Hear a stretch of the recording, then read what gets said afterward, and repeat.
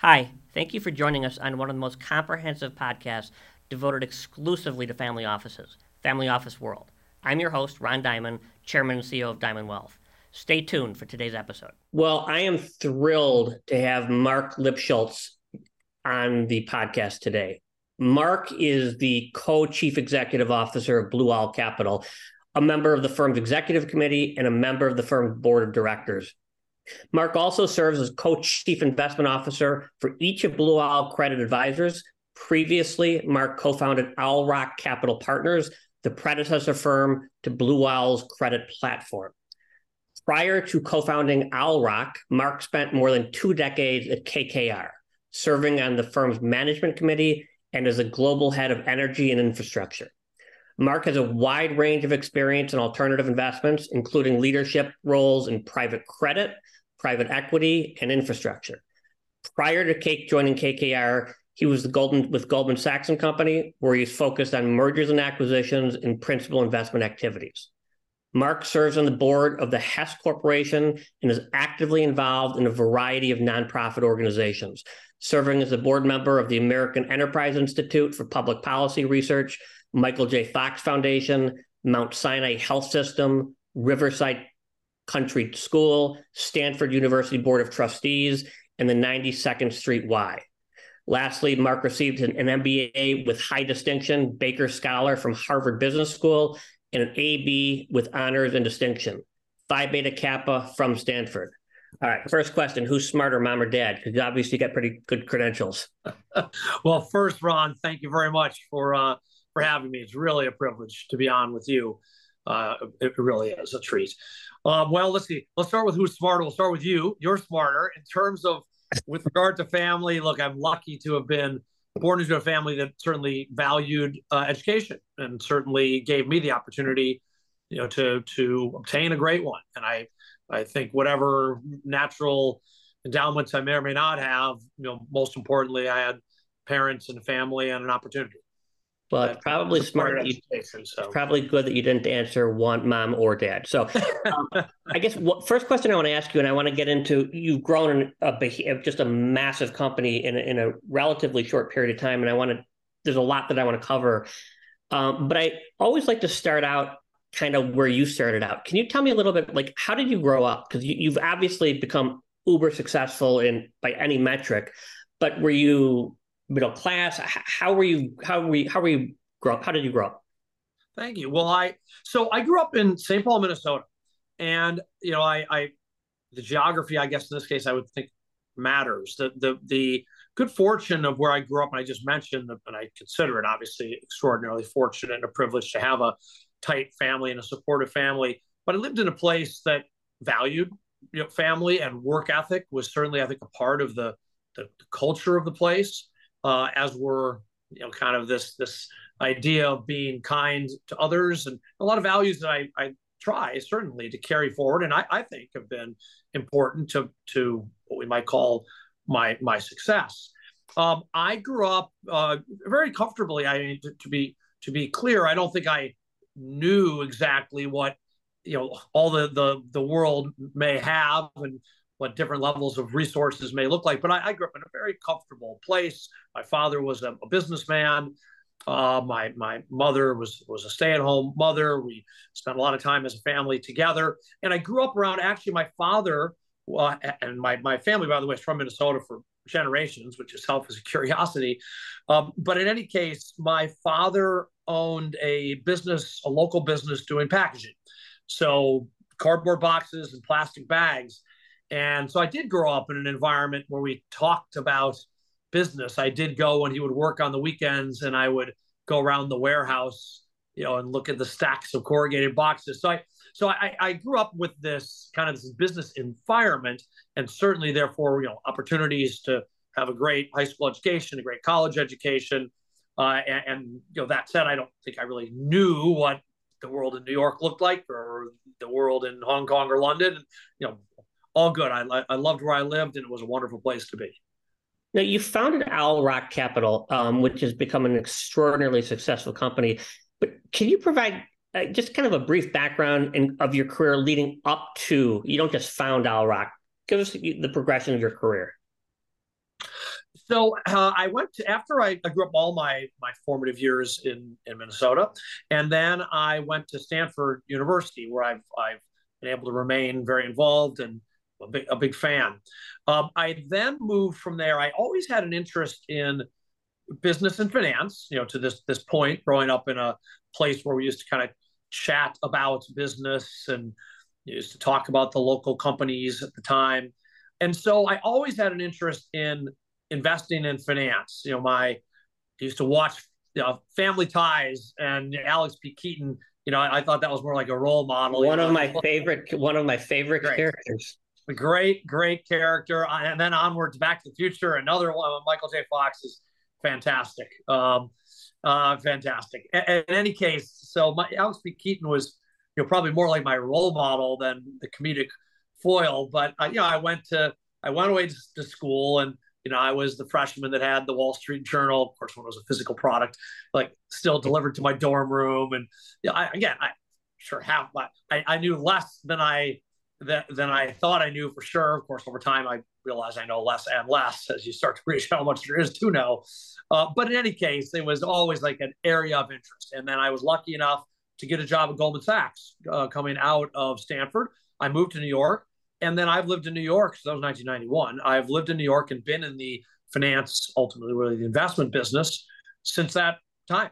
And that's now been coming up on 32 plus years, other than a couple of years away at Harvard Business School. I've lived and worked here. So, quick question before I go on to the next step.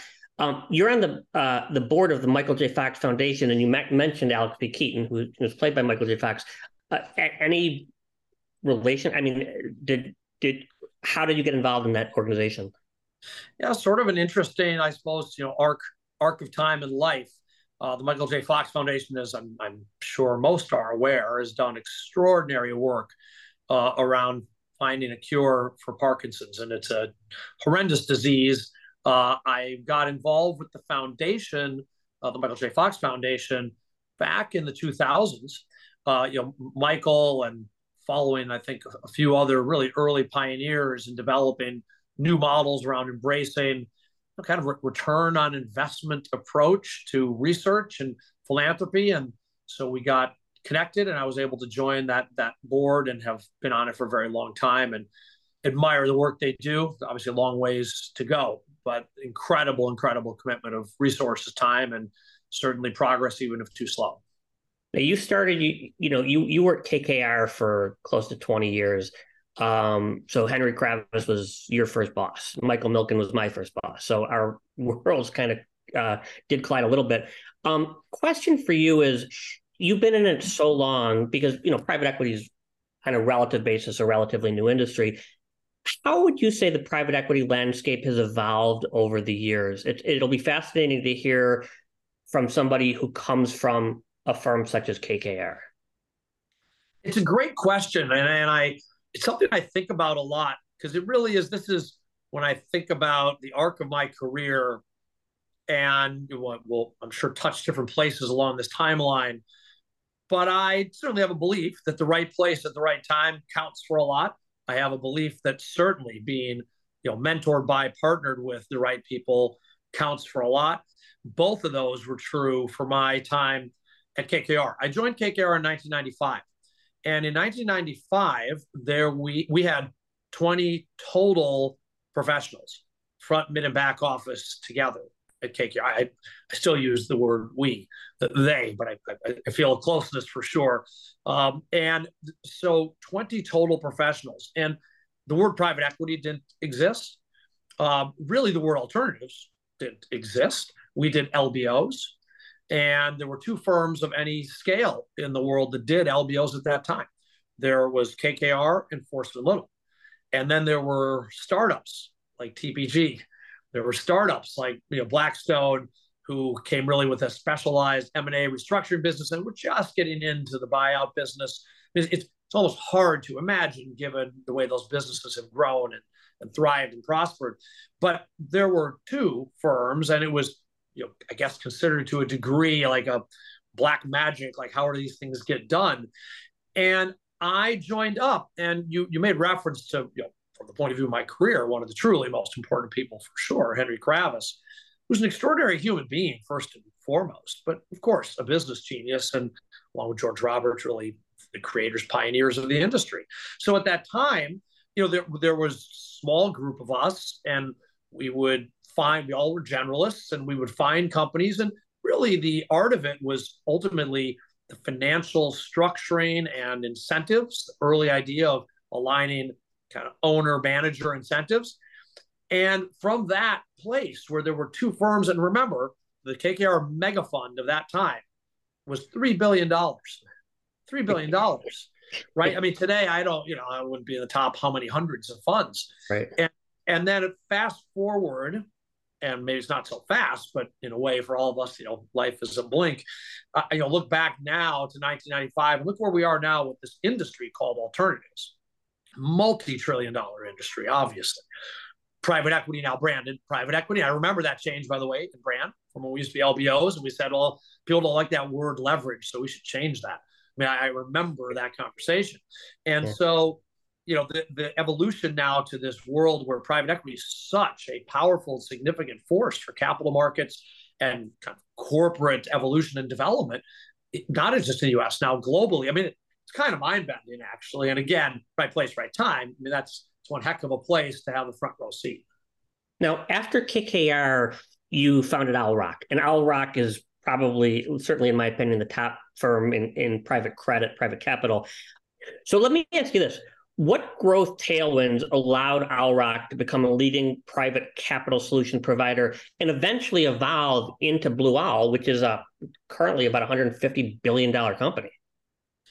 So Owl Rock, I think the same themes, the echoes will recur in the way I think about Owl Rock, which is it was in part about, look, of course you have to have some right ideas. You have to have a market need to solve and a distinctive way of solving it, like any business. But then tailwinds, which I just referred to, and the right partners, mentors, all of that's going to collide here, I think, in the way Owl Rock came together. To be very specific to your question, with regard to tailwinds and Owl Rock, we saw an opportunity. Doug Ostrover, who was at the time at Blackstone, having started GSO, and Craig Packer, who ran leveraged finance at Goldman Sachs, all of us had been involved for our careers in this thing called leveraged finance, in these private capital markets or liquid capital, public capital markets. And we collectively, from our different places, saw an opportunity to take this, in essence, map this model we just talked about, private equity, this evolution from a boutique industry into a Goliath global complex. We thought there was an analogous opportunity to do, and kind of put simply, what had been done in private equity, to do the same thing in private credit. So private equity had evolved to the point where in and of itself, it was a gigantic multi-trillion-dollar industry. And we said, well, then there must be an analogous opportunity to finance that business and to do it with the same tools that they themselves deploy, which is a long-term view, an aligned view, a capital pool that is long dated and can be matched to the opportunity set. We really thought we could build something special. And then the tailwinds that came for sure were, look, we said, we're going to take that model and our ambition, and it has happened. But at the time, it was probably a pretty largely stated ambition, was to make the private lenders the lender of first choice as opposed to the lender of last resort. And I think that was probably the key pivot. And then the tailwinds blew. And the tailwinds certainly were, of course, we had to have a value proposition that worked. And I think we do have a very good value proposition. But ultimately, you had private equity continue to grow dramatically. And then you had a lot of disruptions to the marketplace, to the traditional public marketplace, where we found out that these deep public markets, which are critical to the U.S. economy and are distinctive in the U.S., also, though, have become their own kind of deeply volatile places that can be opened and closed in an instant. And that the durability of private solutions, private debt in our case, proved to be incredibly powerful for fueling private equity and, frankly, for helping support the economy to a degree, being an available capital source when other capital was not available. So how is Blue Owl positioned today within the private market ecosystem? How would you describe that? So Blue Owl is a specialized alternative asset manager. And What I mean by that is we're not a single product company. We have a lane, and this compass in going all directions around the world. There's firms that go all directions. We point north, and in our northbound lane at Blue Owl is defined by really two key tenets, two strands of our DNA. One strand is producing a series of products, all related in this way. We produce products that are focused on principal preservation, protection, safety, security through times of uncertainty. And I mean this within the world of alternatives and in a world of risk-bearing assets. But where principal preservation, risk management are really front of mind in every case. And then we produce, our aim is to produce really good to outstanding returns for that level of moderated risk. And we often do that in the form of generating current income with inflation protection. So there's a common thread across our product suite. If you think about Blue Owl, I think the way to kind of define this is these are products that you're going to be able to feel really safe with your principal, again, in this world that we live in, and you're going to be able to count on, expect, in reasonable cases, a really good result, and that's going to serve an important part of your portfolio. It may be through our real estate strategy, it might be through our GP strategic capital strategy, or through our legacy direct lending strategy. All those are bound together by that common sense of principal preservation, predictability, and generally returns to current income. The other thread of what we serve is sort of who uses that capital. So that's what we produce for the investor, which arguably is the most important thing we do. How do we do that? We do that by providing bespoke capital, private capital solutions, primarily to the private equity industry itself, the alternatives industry. So we talked about this new multi-trillion-dollar industry. And if I flip my metaphors from that compass direction for a minute, we always talk about being the picks and shovels to the gold miners. They're the gold miners, and many of them do a wonderful job of mining gold out of them, their hills. We provide the picks and shovels across the board. And that's really our mission. Now, we do it for family companies. We do it for big public companies at times too, but they're always bespoke, long-dated, private capital solutions for those participants in the market. Now, let's go out 5 to 10 years. What role are private markets investments going to play in portfolios? I think they will continue to play a bigger role. I appreciate probably very few things are linear, but what I think we can observe from both historic results, recognizing always the past performance, not a guarantee of future results, but the thing about private capital markets, since the day I've been involved with them and before, is this: they have worked. They've worked to deliver outsized returns for the risk to the investors. That doesn't mean every manager works. It doesn't mean every product works.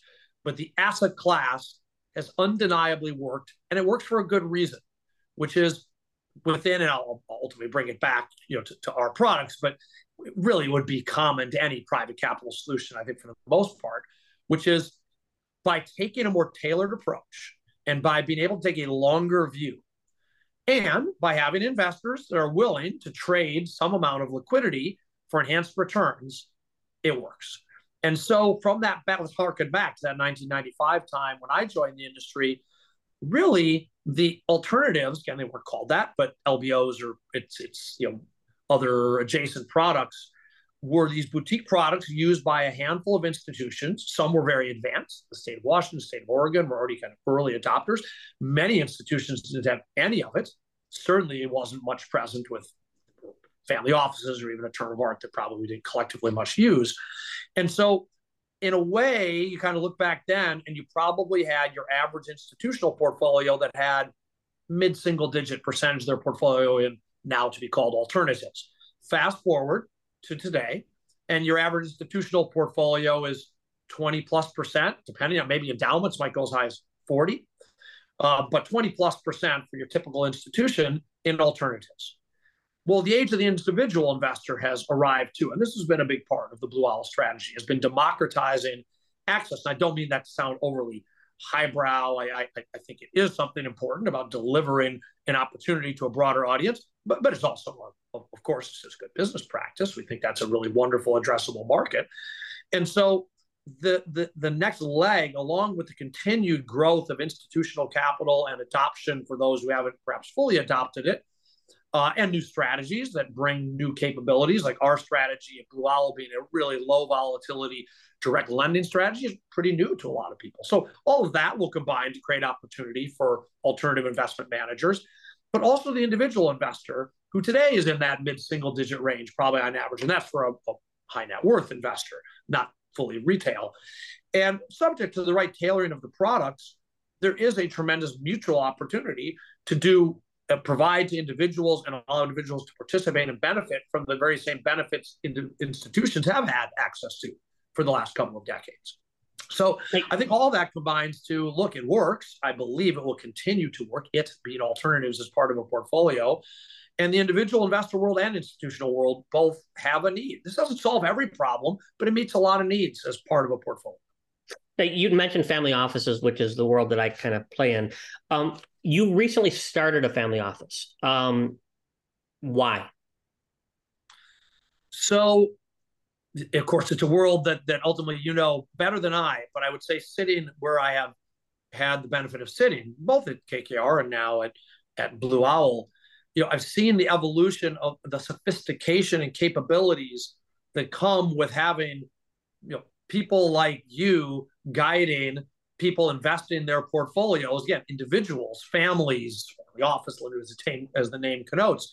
So I guess practicing what I preach, having seen what institutions did and been fortunate enough to be able to participate because I was a professional in that industry, but through my particular lens, I came to really recognize, because these family offices were clients of mine, so to speak, I realized there was such an advantage to having that kind of capability and being able to invest like an institution, bring the sophistication that an institution brings, bring the access that an institution brings, and ultimately be able to build portfolios that are well considered. I will tell you, and I bet this is not uncommon, I spent all day, every day thinking about my clients' money and about how to make money for them, and do a terrible job managing my own because I don't put any time into it, because I've got a day and a night job and it's called Blue Owl.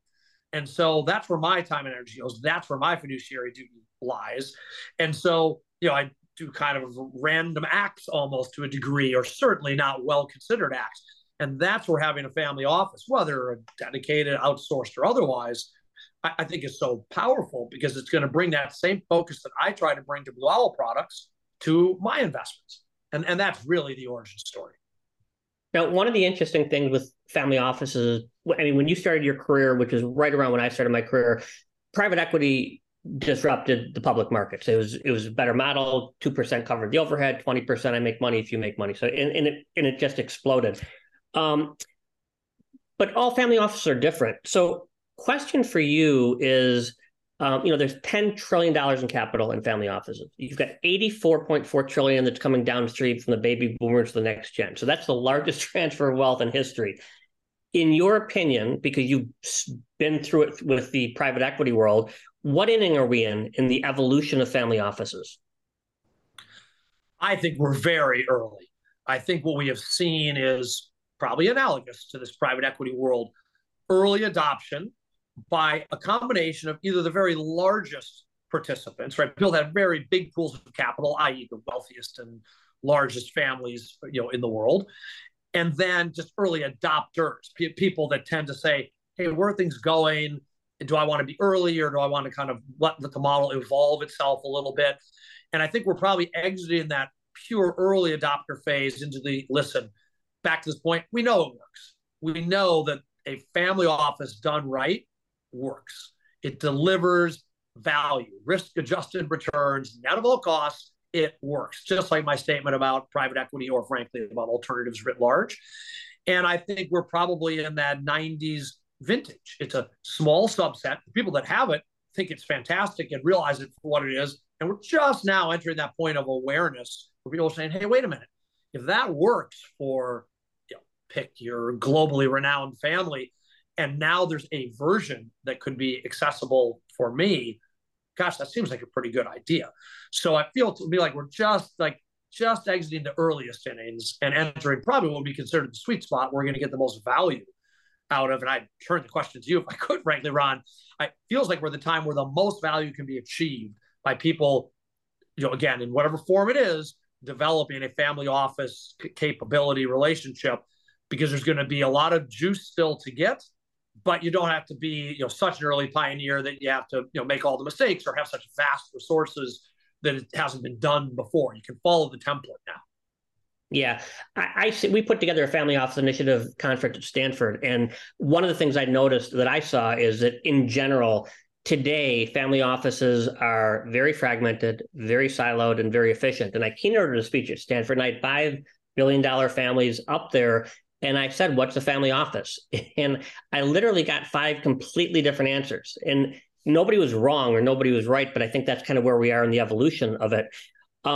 One of the things I wanted to talk to you about with family offices has to do with philanthropy. So the last 2 guests that I had on, I had David Rubenstein, who's extraordinarily philanthropic, and Tony Pritzker, who's extraordinarily philanthropic.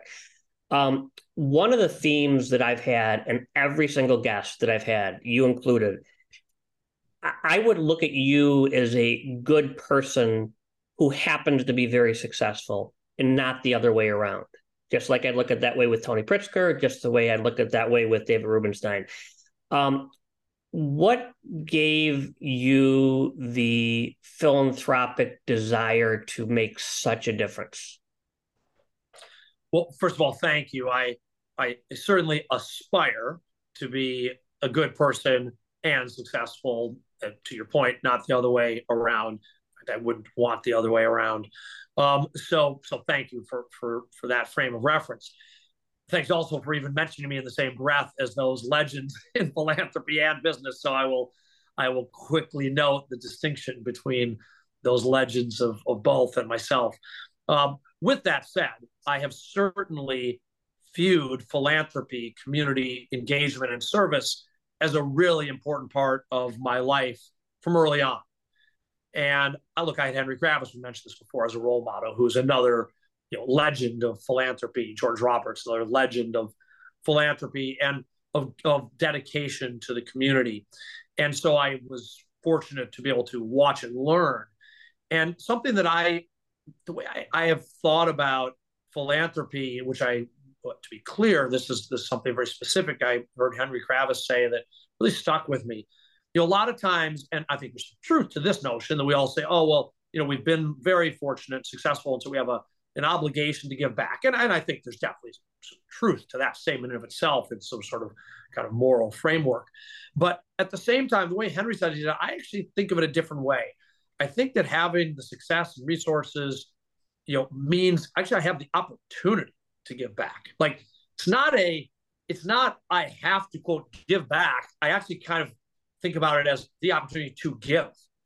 And it's great because you think about all the challenges, and again, all the good fortune I've had, and it's a lot, and it comes from back to that origin we talked about with things like family and education and right place, right time, and mentors. And to be able to then take those resources and have impact on the community is frankly very personally rewarding. Now, I think it's spiritually rewarding, so to speak, too. So I hope there's a higher order benefit to it for all, and of course it's wonderful to be able to help people, but also like I enjoy it. I really think I'm lucky to be able to be involved with these incredible organizations. You mentioned Michael J. Fox Foundation. I mean, what they are doing, what the scientists involved with the Michael J. Fox Foundation are doing, what the researchers at Stanford University, where I'm very involved, are doing. I mean, they're making a difference. Those are smart people. Those are people that are committing their lives to something that really echoes into the future. I've been successful. That's very fortunate, but be able to support what they do, well, that will matter. I mean, that's the president of Stanford, Mark Tessier-Levine, talks about the purposeful university. And I think that's exactly right. Or maybe it's the purposeful life in general, maybe it's the purposeful organization, but the purposeful university, this idea of how do you project these resources or use the resources to project solutions to big problems. So I'm a small part of those big machines, but I feel lucky to be a part of those things and have been, thankfully for a long time. But I do think also, you raise a point, because I know how well the Michael J. Fox organization has done. My first boss was Michael Milken. My dad passed away from prostate cancer at 57. Mm-hmm. And so, I know firsthand when Milken developed prostate cancer, he didn't just throw $100 million to American Cancer Society. He built probably like you or I would have built it like a VC fund, right? He put 250,000 here, 2 million here, 3 million. And because of him, you and I and all the male listeners will die with, but not of prostate cancer if we live long enough. And you look at what like a guy like Gates did for vaccines. You could argue he did more than the U.S. government. How can you take? I don't think family offices are going to solve. It's not a panacea. They're not going to solve all the world's problems, but I think they can solve many of them because they take the entrepreneurial mindset. So, can you take a minute and talk to me about how can you take an entrepreneur, apply the skills that they use to grow a Blue Owl, Drexel Burnham, KKR, whatever, but use that. You can't grow philanthropy exactly like a business, but you can grow it more business-like. Do you see parallels in that?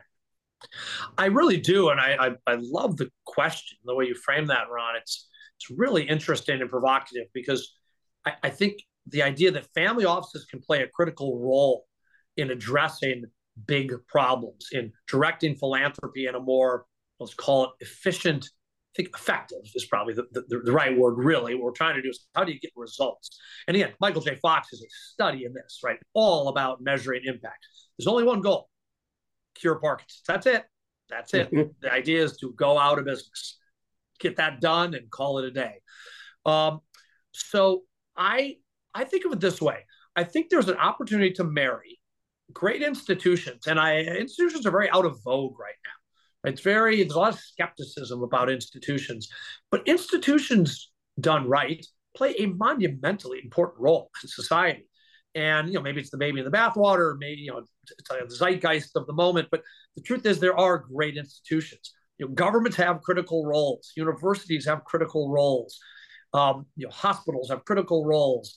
And I think the marriage of the convening capability, the power of those kinds of institutions. Let me take Stanford.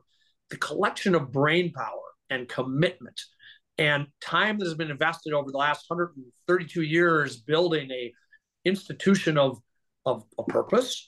Now, to use that current frame of reference term, is incredibly powerful. And I think marrying with a family office, philanthropy in general, two thoughts about the institutional marriage. One is, yes, it is the family office can get access to extraordinary capabilities. And I would we often use the term, don't give to Stanford, give through Stanford. And I think you could phrase that amongst, this is not parochial to any particular institution, but I think we all think about giving through different organizations. That's where by a family office partnering with an institution, you can say, I want to impact the world through this platform. And the beauty of the right institutional platforms is that they've already invested all the time and money to get to point, we're trying to get to Z from A and they've already gotten to M. I'd rather invest money trying to get from M to N to O to P than to say, I want to go back to B and try to get to C. So, the beauty of the right institution is it's already sitting there at the cutting edge. And by marrying both the resources of a family office, but then, as you said, I think some of the discipline, the measures, the business approach of, okay, how do we know if we're making progress on getting from M to N, from N to O? I think in a way, what you're describing with credible people like Gates and Milken is they did bring that mindset of how do we measure that we're actually making headway, not, in a way, not just confusing. I always say this in all aspects of at least my life, not confusing effort with results. We can go in circles for a long time. That may be necessary sometimes, but that's not to be confused with actually making forward progress. And then, Mark, I could talk to you for hours, and yeah, obviously you've led a very fascinating and what I would say is a well-lived life.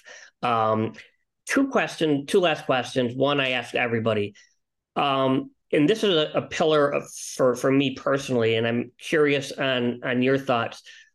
With all the success you've had, what are you most grateful for?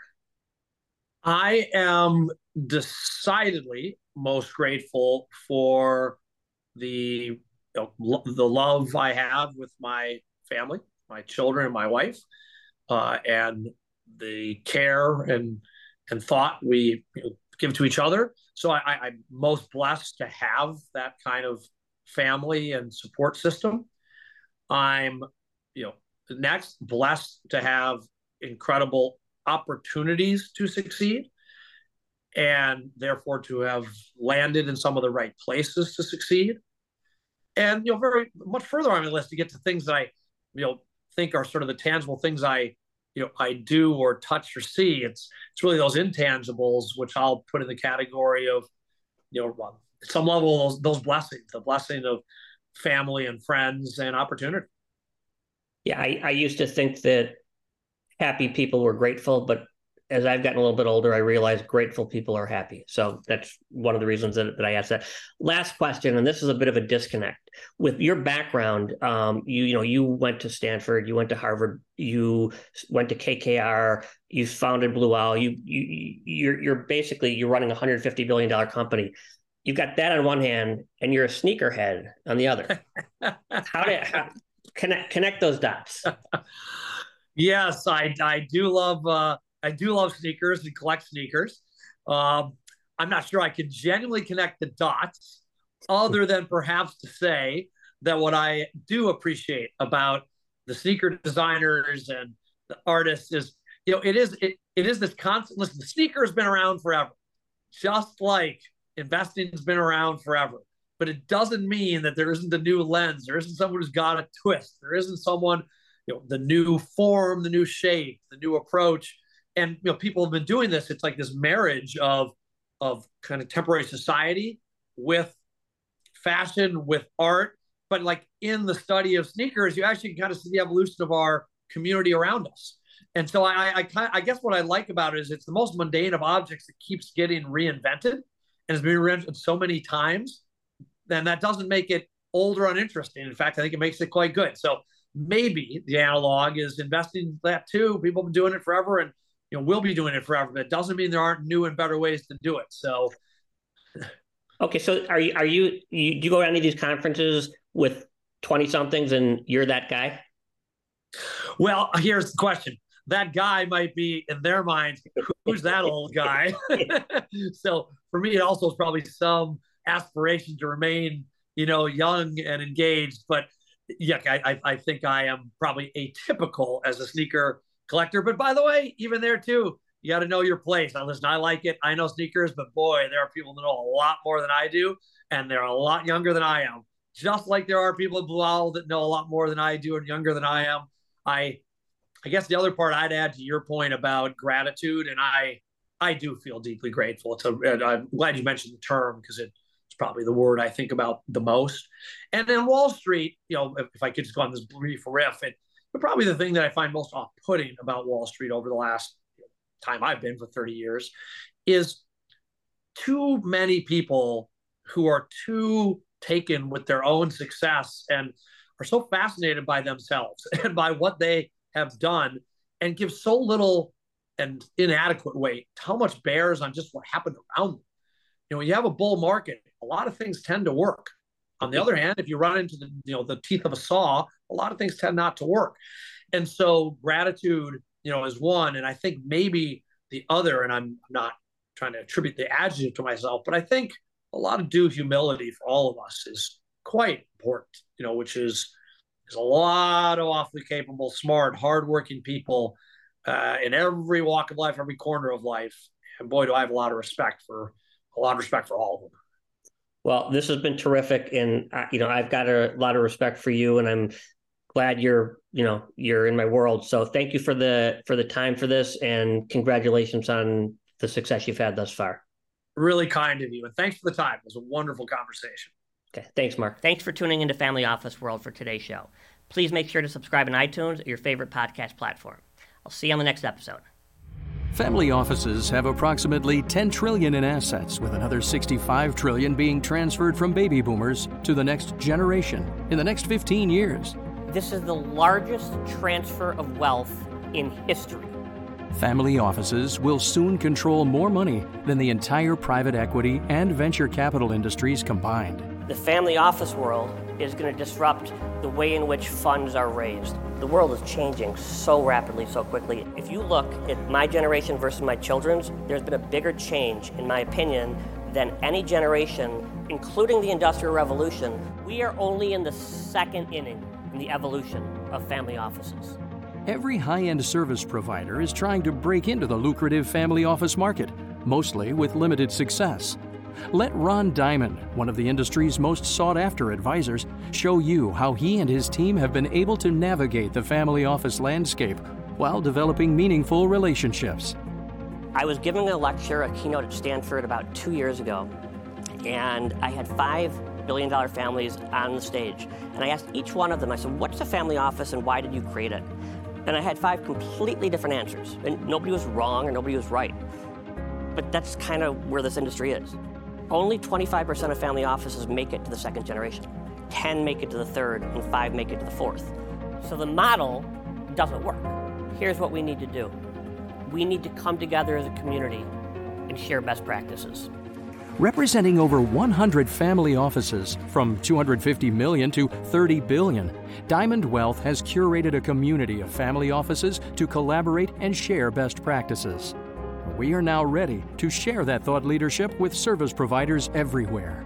We are at a tipping point, and there is no better guide into the world of family offices than Diamond Wealth.